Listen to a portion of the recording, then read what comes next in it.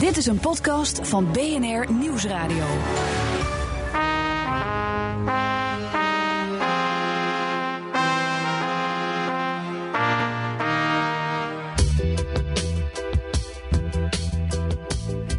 Hallo en welkom bij deze aflevering van onze podcast Double Dutch. 2 correspondenten over Amerika.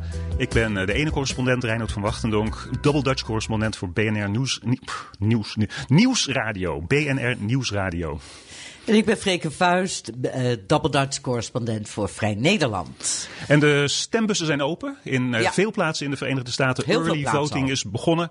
Tussen nu en 7 november, de ochtend na verkiezingsdag, gaat het hier over weinig anders. En ook in onze deze en komende podcasts over heel weinig anders. Ons podcast, onze door de luisteraars gesteunde podcast via patreon.com/doubledutch. Dank voor die steun. En ik heb hier in mijn hand, het is geen maandblad, het is een dubbel maandblad, een bi-monthly magazine. En met kranten kan je zo lekker ritselen. Dan kan je met zo'n magazine, kan je dat niet echt met zo'n tijdschrift? Jawel, maar lekker door elkaar. Je kan ook gewoon de blaadjes gewoon. Ja. Okay. Dus dat is de Mother Jones. En op de voorpagina van Mother Jones, en ik moet erbij zeggen, het is een heel links-liberaal, een heel links blad. Het is een links blad. Het is een trots links blad. Maar de kop daarop in alarmerende letters zegt: the most important election of our lives. De meest belangrijke verkiezing die er ooit in ons leven is en zal komen. En dat zeggen we iedere 2 jaar trouwens over verkiezingen. Maar in dit geval is het misschien zo. En dat is een belangrijk thema voor de podcast die nu begint.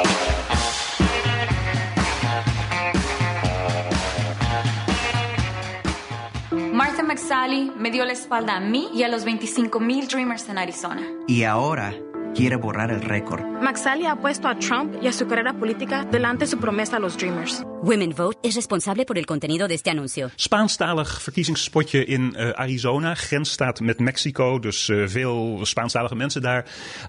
Vorige week hadden we het over Montana. Dat is een senaatsverkiezing waar je, als de uitslagen binnenkomen op 6 november... 's ochtends 7 november mogelijk iets uit kan afleiden. Arizona ook heel duidelijk. Het zou een republikeinse staat moeten zijn. Maar de democratische senaatskandidaten doet het erg goed. Dit spotje, ze hebben het over Los Dreamers. Dat zijn die jonge immigranten waar wetsontwerpen voor zijn ingediend. Die zijn tegengehouden.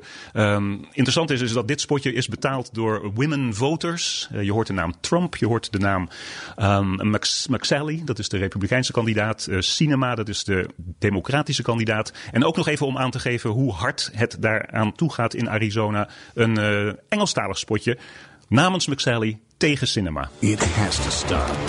Deadly drugs pouring across the Arizona border. Opioid abuse skyrocketing. But Kyrsten Sinema isn't getting serious about it. She voted against securing ports of entry where 90% of drugs are smuggled into our country. She voted against protecting our borders.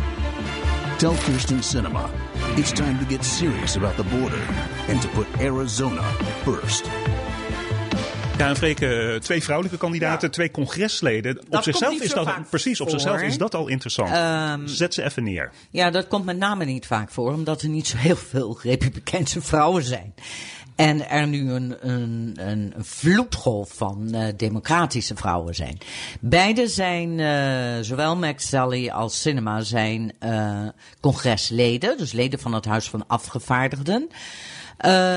Ze strijden om een senaatzetel. Mm-hmm. Dat was een republikeinse zetel, waar Jeff Flake op zat. Yeah. Jeff, die altijd doet alsof hij het niet met Trump eens is en dan toch met Trump stemt. Yeah. Die houdt er wel mee op. Ja, en eigenlijk gedwongen. Want die Flake die heeft wel zulke... Hij heeft altijd laten weten dat hij Trump absoluut niet moet hebben, kan hebben. En hij heeft daar de conclusie aan verbonden dat hij daardoor in Arizona niet gekozen kan worden door de Republikeinen. En in een primary was hij waarschijnlijk ook afgeserveerd. Misschien was hij afgeserveerd. Dat, ja. Want we hebben het in eerdere podcasts gehad over een aantal bijzonder extreme primary kandidaten bij die Republikeinen. En die hebben het niet gehaald. Dus die McSally is, je zou kunnen zeggen, die is wat dat betreft dan toch nog een beetje gematigd. Nou ja, en wat natuurlijk het interessante is dat zij had 2 zeer rechtse zeer rechtse kandidaten tegen zich in die voorverkiezing. Inderdaad, die McSally was niet de meest Trump-adolate politicus in het Huis van de Afgevaardigden. Zeker niet. Maar door die voorverkiezing heeft ze dus is enorm naar rechts opgeschoven. Ja. En ik noem haar nu een Trumpkin, wat mijn favoriete nieuwe naam is voor alle met dicht tegen Trump aanschurende politici. Ja. En en daar zit ze dus ook mee. Dat is dus helemaal niet zo makkelijk. Want ze is dus nu veel rechtser dan ze een jaar, 2 jaar geleden was. Ja, want dat Spaanstalige spotje gaat erover dat zij voorheen wel voor die Dream Act was. En immigrantenkinderen. En onder druk van Trump en die rechtse. Dan wil ik nog even uitleggen dat die Dreamers, want dat komt later ook nog terug, denk ik. Althans, het staat op mijn agenda voor deze podcast. Het gaat om bijna 1 miljoen Amerikanen, immigranten die hier als kind zijn gebracht en die een speciale status hebben gekregen. Dat conflict over die status is niet opgelost. Nee. Ja. Nee. Nou, en in die grensstatus speelt dat enorm. Ja, want er wonen er veel. En bovendien is dit altijd al een heikel onderwerp voor de Republikeinen geweest. Want veel Republikeinen hebben ook het gevoel, het is een beetje zoals het Nederlandse conflict rond het kinderpardon. Als kinderen in Amerika opgroeien en dus echt Amerikaans zijn, flikker je ze dan het land uit. Ja. Nou, die Kyrsten Sinema, dat is eigenlijk een hele gematigde democraat die ook nogal eens met Trump heeft meegestemd. Ja, ik geloof 63% van de keer. Dat las ik tot mijn stomme verbazing. Ja. En bijvoorbeeld als het over defensie ging en dat soort zaken. Dus ze is helemaal geen linkse radicaal, zoals we wel eens in andere staten en districten hebben gezien. Nou, het is een republikeinse staat, maar het is een staat waarvan men nu zegt, die is paars. Omdat er ook heel veel blauwe elementen in dat rood zitten. Nou, en een heel interessant ding is, heel veel pensionada's, binnenlandse Amerikaanse pensionada's, gaan naar zo'n zonnige staat als Arizona. En dus die hele kwestie, dat zijn vaak republikeinse mensen, maar die krijgen wel hun door de overheid gegeven pensioenvoorzieningen. En daar zitten de Republikeinen aan te rommelen. Dus dat is een andere reden dat die Republikeinen daar mogelijk een probleem mee hebben. Dat zou kunnen, ook wat gezondheidszorg betreft. En dan natuurlijk toch ook, want het is ook een staat met een enorme Latino-bevolking. Ja. Dus hoe het daarmee zal gaan. Ik vind dit eigenlijk een prachtig voorbeeld van waar we het vorige week zeiden we, daar moeten we het eens over hebben, over dat middenveld. Wat is er met dat middenveld gebeurd? Weet je nog? Ja, de cliffhanger. Het middenveld bestaat niet meer. Nou, mijn conclusie is dat het middenveld nog wel bestaat, maar binnen de Republikeinse Partij. Okay. En ik wil nog even terugkomen op een boek wat is geschreven 6 jaar geleden, in 2012, door 2 analisten, Norm Ornstein en Thomas Mann. Beide werken voor thinktanks, voor denktanken. Een voor de American Enterprise Institute is meer conservatief, de ander voor Brookings is iets meer liberaal. Ja. Nou, die hebben 6 jaar geleden een boek geschreven, It's Even Worse Than It Looks. En dat ging over polarisatie. En op grond van hun onderzoek concludeerden zij dat wat er in feite is gebeurd is niet dat beide partijen zeg maar meer extreem zijn geworden, maar dat er 1 partij is die meer extreem is geworden. Oftewel de Republikeinse Partij. Oké, daar gaan we zo even over door. Double Dutch, onze podcast, wordt mede mogelijk gemaakt door applelease.com. Apple Lease is full service Apple leasen voor bedrijven in Nederland en België. Meer informatie op het internet applelease.com.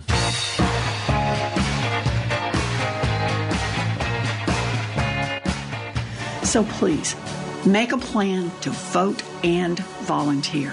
And then Reach out to everyone, to neighbors, softball teams, carpool, even your cranky uncle. This is what our democracy is all about. A chance to fight for the things we believe in, like affordable health care, living wages, and most of all, a government that works for everyone. Sign up for Swing Left and Last Weekend, and let's get to work. We're counting on you. Ja, dat middenveld, daar hadden we het inderdaad vorige week over. Of tenminste, daar wilde ik het vorige week over hebben. Maar jij maakte er een cliffhanger van. Dus daar gaan we nu over door. Nou ja, omdat het is een heel belangrijk onderwerp. Het is ook heel herkenbaar voor iedereen die in Europa woont. Waar is dat middenveld gebleven? En dit was een spotje van Elizabeth Warren in Massachusetts, die daar voor Senaat gaat. We kennen Warren allemaal als linksliberale senator in Washington. Massachusetts als linksliberale staat heeft een republikeinse gouverneur. Ja. En het grappige, merkwaardige, opmerkelijke is dus dat in Massachusetts zowel die Baker, de republikein, als Elizabeth Warren waarschijnlijk met 60 of 70% van de stemmen gaat winnen in de verkiezingen. Ze hebben ze hebben tegenstanders, maar die tellen nauwelijks mee. En dat betekent dus dat er ik ben niet zo'n wiskunde bobbel, niet zo'n bolleboos, maar dat betekent dus dat er ongeveer 30% van de kiezers in Massachusetts in dat middenveld aan de ene kant links-liberaal, aan de andere kant rechts in 2 verschillende verkiezingen gaan stemmen. Dus dat is heel interessant. Dus hier heb je dat middenveld. Of dat je ook kunt zeggen dat mensen in de hokjes stoppen van links, rechts, midden werkt niet altijd. Omdat mensen ook heel erg kijken naar de verschillende opties die ze hebben. Mm-hmm. En het is grappig dat in Massachusetts, een progressieve staat, we met de uitzondering van Deval Patrick, onze gouverneur, die nu een mogelijke presidentskandidaat is voor de Democraten. Al heel opmerkelijk vaak een republikeinse gouverneur hebben. Mm-hmm. En naar mijn gevoel heeft dat iets te maken met een soort van pragmatisme van de kiezer hier. Yeah. Waarbij je dus ook moet erkennen dat kiezers veel complexer denken dan wij ze vaak toeschrijven. En omdat er een democratisch congres is, of in Massachusetts, het parlement van Massachusetts is democratisch. Ja, eigenlijk 2/3. Dus je hebt een tegenhanger nodig. Want anders doen de democraten namelijk alles waar ze zin in hebben.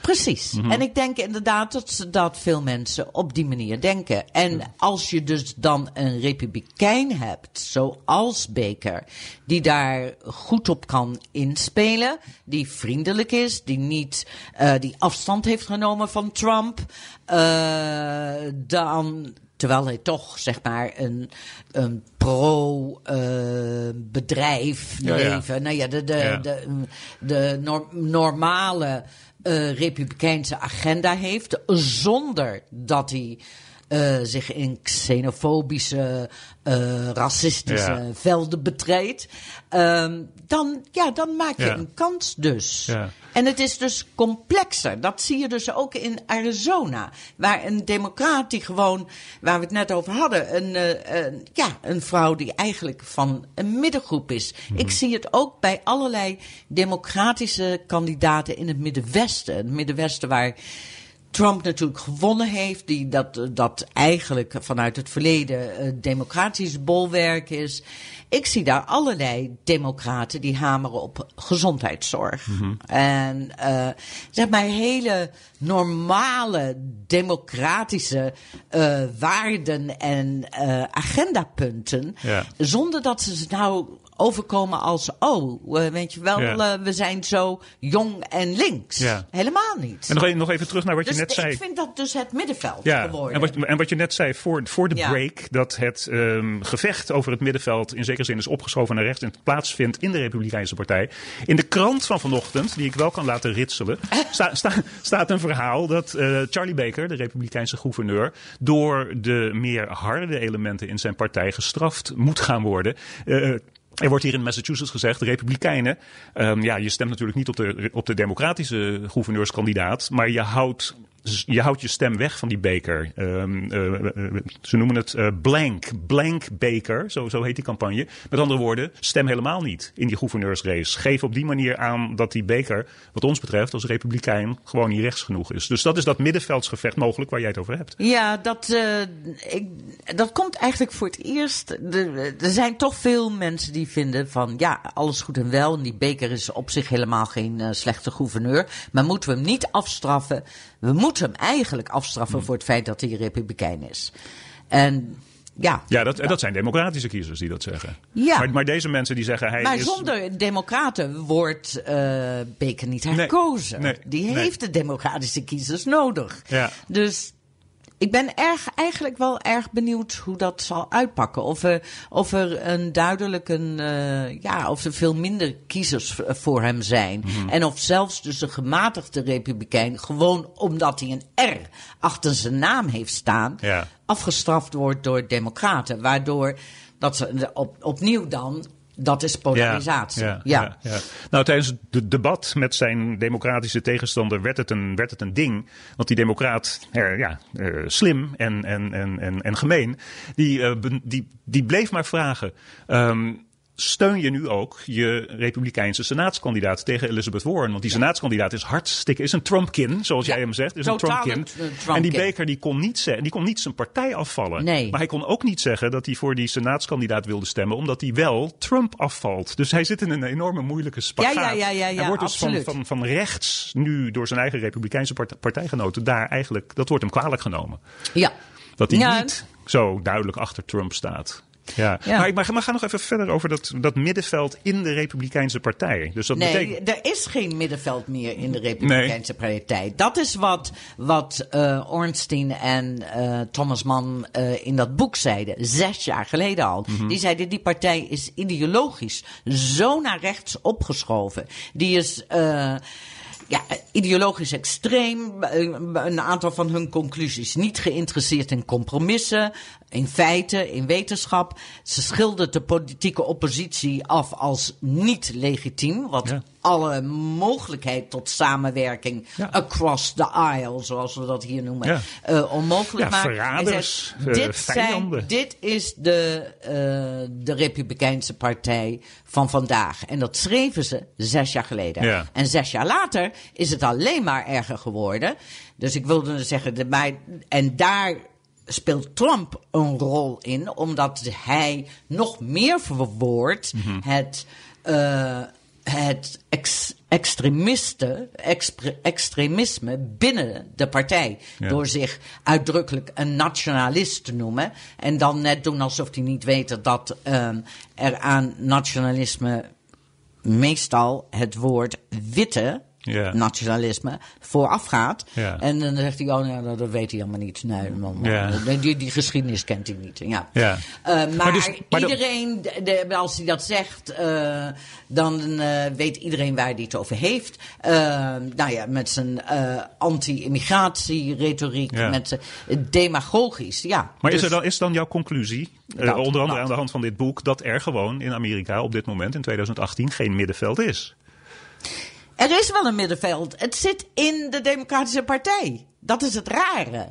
Want dat zijn hele gewone, gematigde politici die in het verleden wellicht een republikein zouden kunnen zijn. We hebben gezegd dat Barack Obama bijvoorbeeld in Nederland helemaal niet zou misstaan in de linkervleugel van de VVD. Precies. Bijvoorbeeld. En wat we nu wel zien is dat, dat Barack Obama, toen hij werd gekozen, hij geloofde, en dat geloofde hij echt, dat hij die tegenstellingen in Amerika kon overbruggen, de politieke tegenstelling. Dat heeft hij totaal verkeerd ingeschat. Ja. Hij heeft niet erkend dat de Republikeinse Partij dus hem niet als legitiem zag. Ja. En niet met hem wilde samenwerken en hem op alle manieren heeft tegengewerkt. Ja, en dat is ook een feit. En dan zou je ook kunnen concluderen dat zoveel mensen fed up zijn met die polarisatie. En dat het dus eindelijk tijd zou kunnen worden in Amerika. Voor een andere partij, voor een derde partij? Voor een derde stroom. Maar dat is juist helemaal niet het geval. Dat is zo interessant. Niemand stemt op een... Ik heb tenminste nog niemand gehoord die op een derde partij stemt. Nee, minder dan ooit. Lijkt het wel. Minder dan ooit. Ja. Nou, hoe leg je dat dan uit? Nou ja... Die stammenstrijd, de tribal situatie die je in Amerika hebt. Het lijkt zo duidelijk te zijn dat als jij je identiteit koppelt aan de een of andere partij. Je kan nauwelijks anders meer dan je identiteit koppelen aan de een of andere partij. Dus het is een beetje voetbalsupporters. Je bent voor Feyenoord of je bent voor Ajax. En je komt en daar is voorlopig, geen middenveld. Er is geen middenveld. Je luistert naar Double Dutch en Double Dutch wordt mede mogelijk gemaakt door EFK Interim Management en Advies. EFK ondersteunt organisaties in de publieke sector met interim, HR en financials. Voor meer informatie ga je naar de website efk.nl.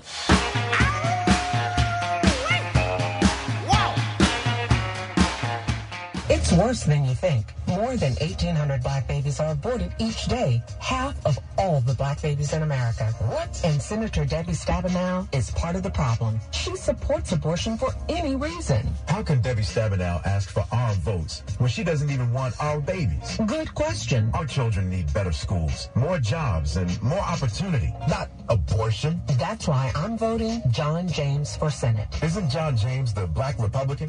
Dit is een radiospotje, een bijzonder gemeen radiospotje uit Michigan. Je kan aan de geluidskwaliteit horen dat het echt onder de radar zit. Iemand heeft dit van de autoradio moeten opnemen. Want de campagne van de Republikeinse senaatskandidaat in Michigan, John James, die distancieert zich hiervan. Die wil hier niets van afweten. Maar wat je die radiostem hoorde vertellen, of die twee mensen hoorden vertellen, is dat John James is een zwarte kandidaat. Debbie Stabenow is een democrate en is daardoor en is een vrouw en is pro-choice.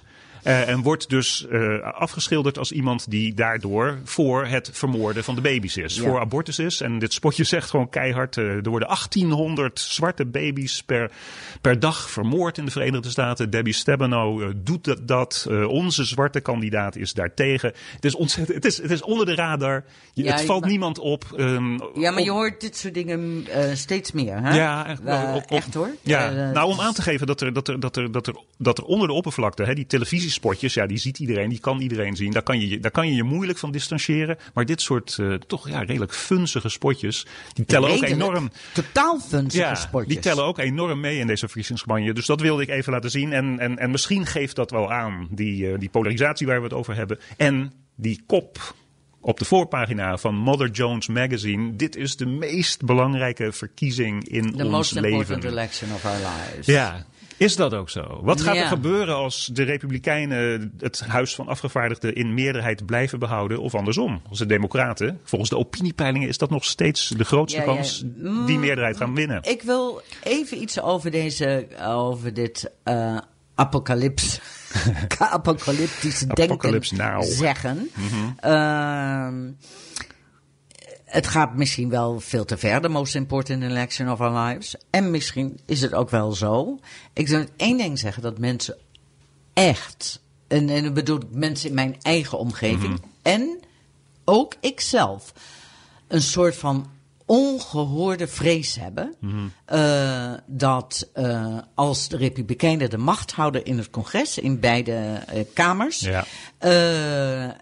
en Trump dus dat als zijn grote overwinning zal zien, dat het helemaal fout zal gaan met Amerika. Ja. En hij zou dan ook gelijk hebben. Want het blijkt zo te zijn, als je terugkijkt in de geschiedenis, dat sinds de Tweede Wereldoorlog, sinds Harry Truman, iedere president in de verkiezing 2 jaar na zijn altijd mannen, na zijn verkiezing een verschrikkelijke draai om de oren heeft gekregen in de congressionele verkiezingen. Vaak zelfs de meerderheid in een van die 2 kamers in het huis heeft verloren. Dus als dat bij Trump niet gebeurt, dan kan hij met recht zeggen. Het gaat niet gewoon om een draai om zijn oren krijgen. Het gaat erom dat de Democraten moeten winnen. Ze moeten de meerderheid krijgen, omdat ze anders hun agenda kunnen vergeten. Dat begrijp ik. Maar dus als dat niet gebeurt, dan kan Donald Trump gewoon met recht en reden zeggen: ik heb iets gedaan dat sinds Harry Truman geen andere president heeft gedaan. En dan moeten we hem gaan herwaarderen. Dan moeten we hem en dit tijdsbestek gaan herwaarderen.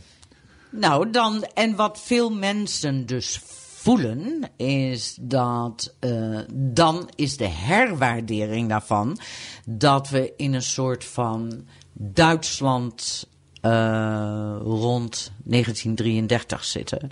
Oké. Ja, nee. Geef eens wat voorbeelden. Wat gaat er dan gebeuren? Bijvoorbeeld in de komende 2 jaar. Geef voorbeelden waardoor we dan plotseling in Nuremberg 33 zitten of Berlijn 33 zitten. Omdat we dan zitten met een autocratische, dictatoriaal neigende president die totaal gesteund wordt door een partij die denkt dat ze hem kunnen beïnvloeden, besturen, et cetera. Ja. Geheel verkeerd, want dat in de tijd heeft Hindenburg dat ook gedaan. Ja. Maar ja, dat werkte niet helemaal goed. En dat dan wat we dan krijgen is een aanslag op de democratie. Ja, maar dat zeiden we 2 jaar geleden ook. Ja, dat is niet gebeurd. Oké. Maar wat we dan zouden krijgen bijvoorbeeld is een totale streep door het sociale vangnet. Oftewel de New Deal. Dit is iets wat al decennia lang op de agenda van de Republikeinen staat. Social Security, de AOW, maar dat is ook voor mensen met een handicap, et cetera. Medicare, dat is de ziektekostenverzekering voor ouderen. Medicaid voor armere mensen met een lager inkomen.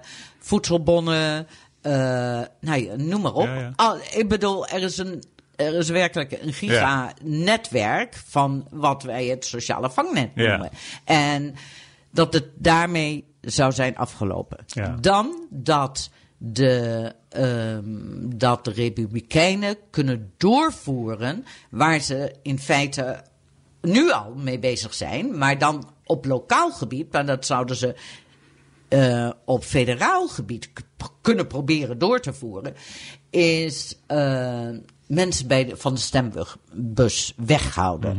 Want het is duidelijk dat willen ze de macht blijven houden, dan zullen ze zeg maar de hordes van ongewassen jongere vrouwen en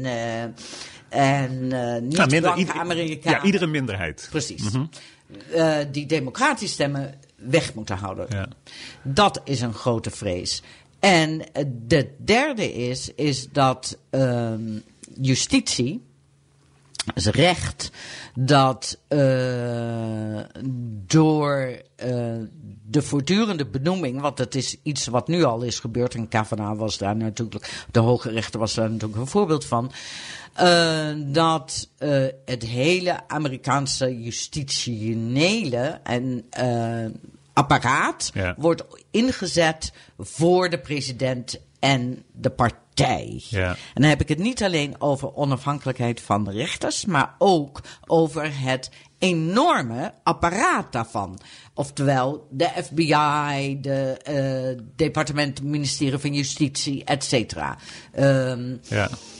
Dat zijn de grote angsten. Ja, dat zijn de grote angsten. Is dat gerechtvaardigd? Is dat absoluut waar? Jij zegt natuurlijk nee, want dat is de afgelopen 2 jaar ook niet gebeurd. Ja. Nou, wat ik wil doen is dat is een soort scheiding aanbrengen in. En je geeft het zelf ook aan, want je hebt het over zij, hen, de Republikeinen.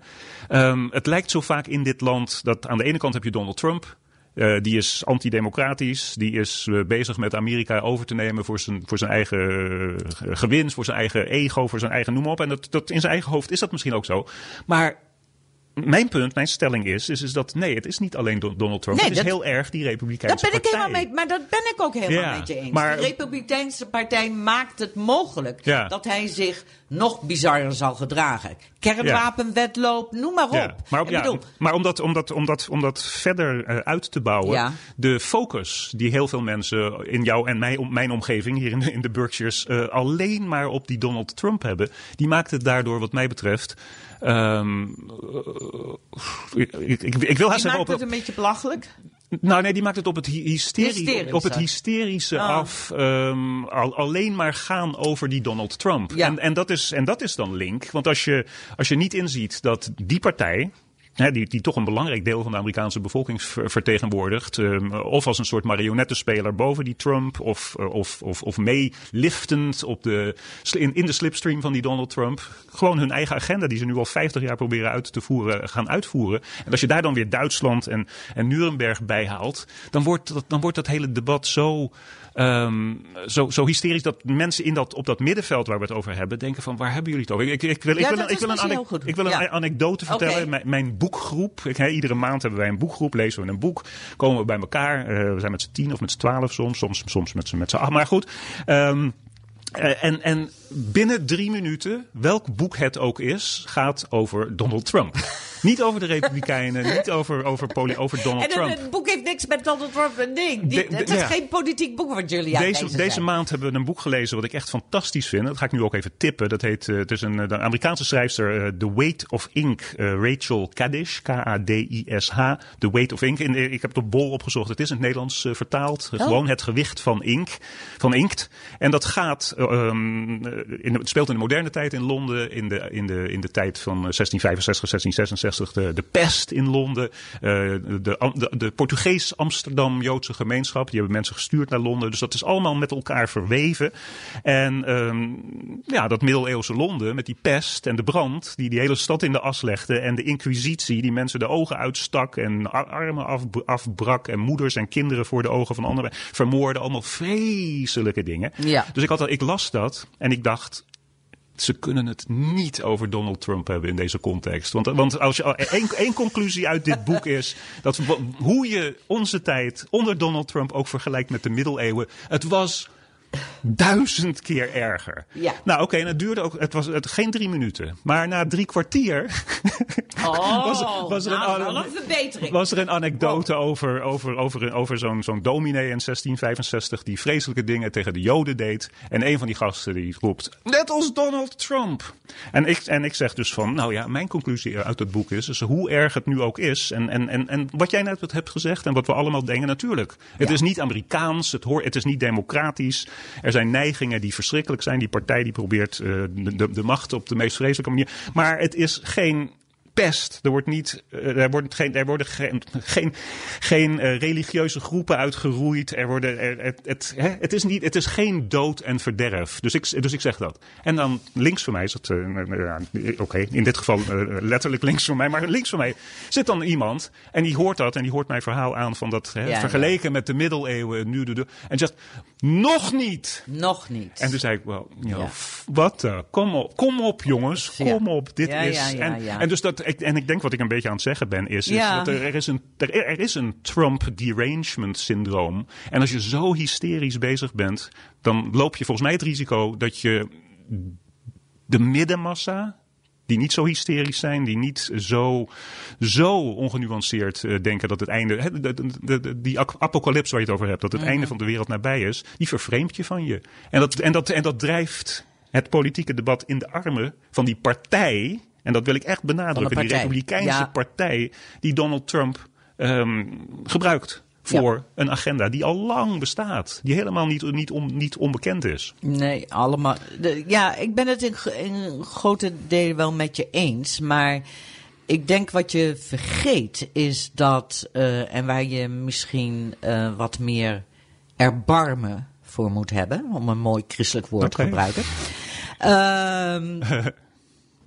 Is dat er onder heel veel mensen, en ook mensen bijvoorbeeld in jouw boekgroep, een soort van free-floating anxiety is. Ik moet zeggen dat de meeste van die mensen zijn Joods. En hebben dus families uit de Tweede Wereldoorlog die in ieder geval hun ouders die nog steeds hun koffertjes bij de deur hebben staan. Dus die free-floating anxiety wordt deels daardoor gevoed en dat begrijp ik. En dus ik begrijp ook die terugkoppeling naar de Tweede Wereldoorlog daardoor. Maar tegelijkertijd, we leven in 2018. Ja, en 2018 is niet Duitsland 1933 en het is niet de pest in Londen. Maar het heeft zijn eigen fascistoïde mogelijke consequenties. En hoe dichter we bij die verkiezingsdag aankomen, en we zijn nu minder dan 2 weken er vandaan, hoe enger het wordt, want Ja, het is toch wel de kleine kans die de Democraten hadden om de Senaat te veroveren lijkt nu nihil te zijn. Echt, ja. Ja, misschien. Er wordt steeds meer gewaarschuwd dat die blauwe golf van Democraten die het Huis van de Afgevaardigden zal overnemen, dat, misschien wordt het dat toch niet. Nee.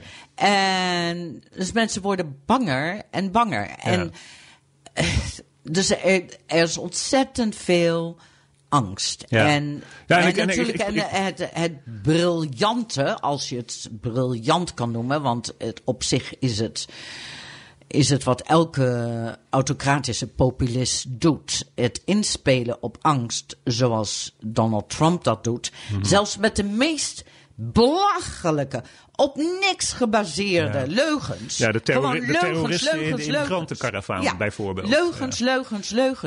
Dat voedt dat nog meer. Want je hebt er geen antwoord op. En je wordt knettergek van, als je ziet van, nou, dat staat dan weer in de New York Times. Terwijl er gewoon als eerste moet staan, dit is een leugen. Ja. En dan pas vertellen wat de leugen is. Weet je wel? Nee, nu komt het, Trump zegt, en dan helemaal achterin in het artikel, het is een leugen. Ja. Nou, dat zou dan mijn conclusie zijn. Het antwoord hierop is zo beperkt, we weten niet hoe je je kan en je moet blijven benadrukken dat het leugens zijn. Je kan en je moet blijven benadrukken dat de consequenties van gewoon het immigratiebeleid, of het social security beleid, of het economische beleid, of het transgender, dat de consequenties daarvan gewoon concreet dit en dit en dit kunnen zijn. Maar om dan de volgende stap meteen te nemen. Oké, I got you. Oké, we gaan minder apocalyptisch. Is het dan toch de meest belangrijke verkiezing van ons leven? Laat ik het zo zeggen voor mezelf, dat ik me moeilijk kan voorstellen hoe de Verenigde Staten er na 1 januari 2019 uit zou zien als die republikeinen samen met Trump inderdaad die agenda veel meer kunnen verwezenlijken dan ze de laatste 50 jaar hebben gedaan. Ik zou dat vreselijk vinden. Ik zou dat vreselijk vinden. Ik zou de podcast nauwelijks meer willen doen, omdat ik er niet meer over zou willen praten. Ja. Dus wat dat betreft, de consequenties kunnen gigantisch zijn. Precies. En dan is dat. Dan is misschien de conclusie wel degelijk inderdaad dat dit in mijn leven een heel belangrijke verkiezing is. Ja, misschien wel. Dus toch niet zo gek wat Mother Jones schreef. Nee. Moet je zeggen. Ik zit heel hard te denken over een grapje om iets leuks en iets lichts om de podcast mee af te sluiten. Want dit is natuurlijk super downer. Ziet er prachtig uit. Weet je, Reinoud heeft een prachtig aquarium. Een Nederlands groen aquarium. Dat is zo mooi. Heel veel planten. Nou, dat is mooi dan. Daar zitten we inderdaad altijd naar te kijken tijdens die podcast. Zullen we gewoon er een einde aan breien? Want we komen volgende week weer terug. Wat we willen doen. Zullen we even praten over? Ik heb nog één ding. En dat is misschien ietsje lichter. En dat is. Wacht even hoor, ik moet het even erbij halen. Een brief die ik naar voren wilde brengen van een luisteraar. Gekoppeld. Wacht even, ik zet even de knop stil. Want ik ga even die brief erbij halen. Eén tel.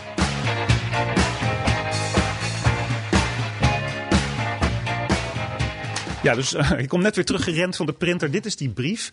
We hadden het vorige week hadden we het over het senaatssysteem in de Verenigde Staten, waardoor praktisch gesproken plattelandstaten eigenlijk veel meer buitenproportioneel veel macht hebben in Washington, omdat iedere staat, klein of groot, 2 senatoren heeft. En wij zetten daar onze vraagtekens bij. En we hadden het over die 60 stemmen in de Senaat. Een beetje ondemocratisch, maar dat zou een balans kunnen zijn. Jij zei Washington D.C. en Puerto Rico zouden misschien senatoren moeten krijgen.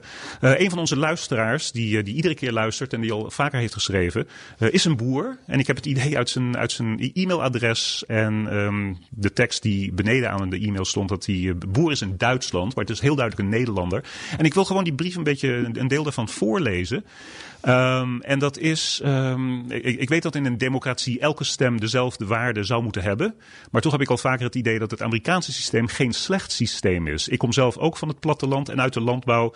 En daardoor hoor ik bij een minderheid.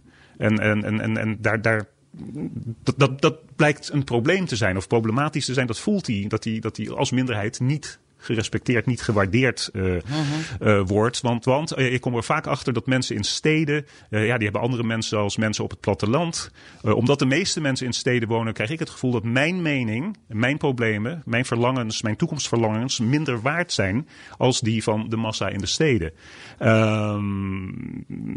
Ik ga er nog even doorheen. Hij heeft het over video's op YouTube van iemand die heet Nick Saik.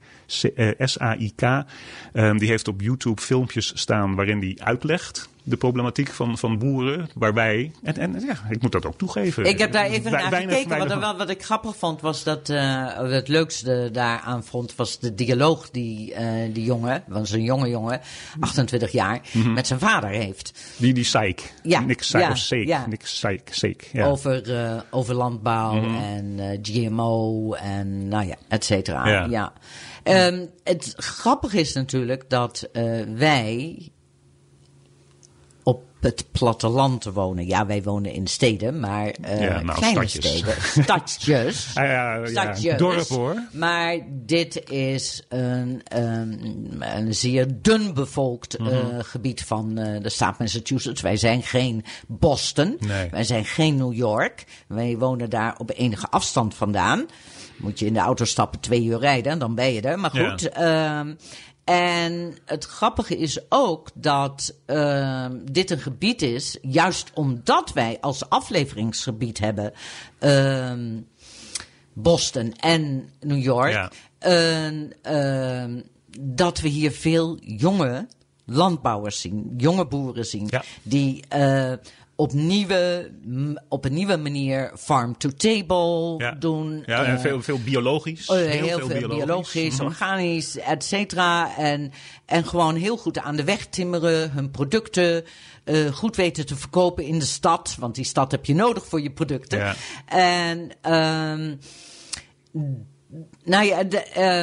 En omdat wij in een dergelijk gebied wonen, heb ik daar ook een veel meer gevoel voor. Heb ik daar ook veel meer feeling mee dan als je in een stad zou wonen. Ja.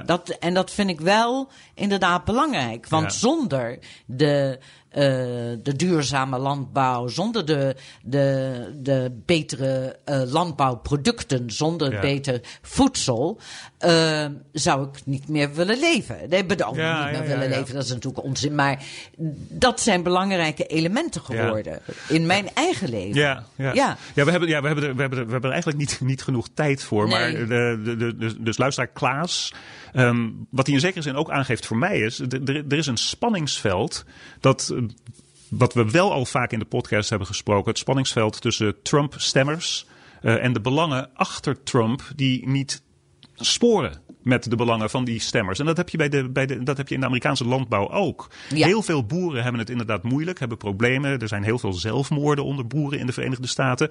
Maar de agrarische belangen, de agri-industrie, die 90% van de Amerikaanse landbouw beheerst en niets te maken heeft met die leuke jonge boeren, biologische boeren bij ons in de buurt, die het zou ontzettend interessant zijn om een gesprek met die Klaas te hebben. Mm-hmm. Die gebruiken die boeren en die gebruiken de agenda en die gebruiken de problemen en de moeilijkheden die de landbouwers hebben in de Verenigde Staten om hun eigen corporate belangen naar voren te brengen. Ja. Dus dat spanningsveld bestaat tussen boeren dat is absoluut. En dat is nog eens toegenomen omdat door alle handelsblokkades handelstariffs van Trump. Een van de grote exportproducten van Amerika is landbouw. Zijn landbouwproducten. Ja. Dat vind ik altijd zo interessant. Dat je altijd denkt van, dit is een heel hoogwaardige, technologisch ontwikkeld land. En wat blijkt? Nou ja, het voert voornamelijk sojabonen uit. Ja. Anyway, maar landbouw is een heel belangrijk element. En het is heel interessant. En inderdaad, vaak, die belangen sporen vaak Helemaal niet. Ja. Dus Klaas, heel veel dank voor deze brief. We gaan er nu echt een einde aan breien. We zijn veel te lang. Dit is Double Dutch. 2 correspondenten over Amerika. Patreon.com/Double Dutch is waar jullie ons kunnen supporten. Ik ben Reinhard van Wachtendonk. Double Dutch correspondent voor BNR Nieuwsradio. En ik ben Freke Vuijs, Double Dutch correspondent voor Vrij Nederland. En tot de volgende week, want dan zijn we nog dichter bij die verkiezingen. Dat is de laatste voor de verkiezingen. Absoluut.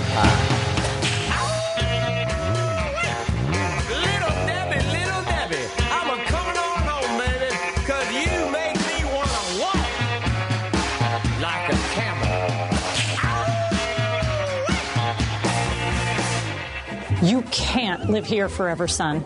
Why not? Haley Stevens moved into her mom's place to run for Congress. And her ads say she ran the entire auto rescue. Right. And this summer you ran a McDonald's? You need a job. Healthcare coverage.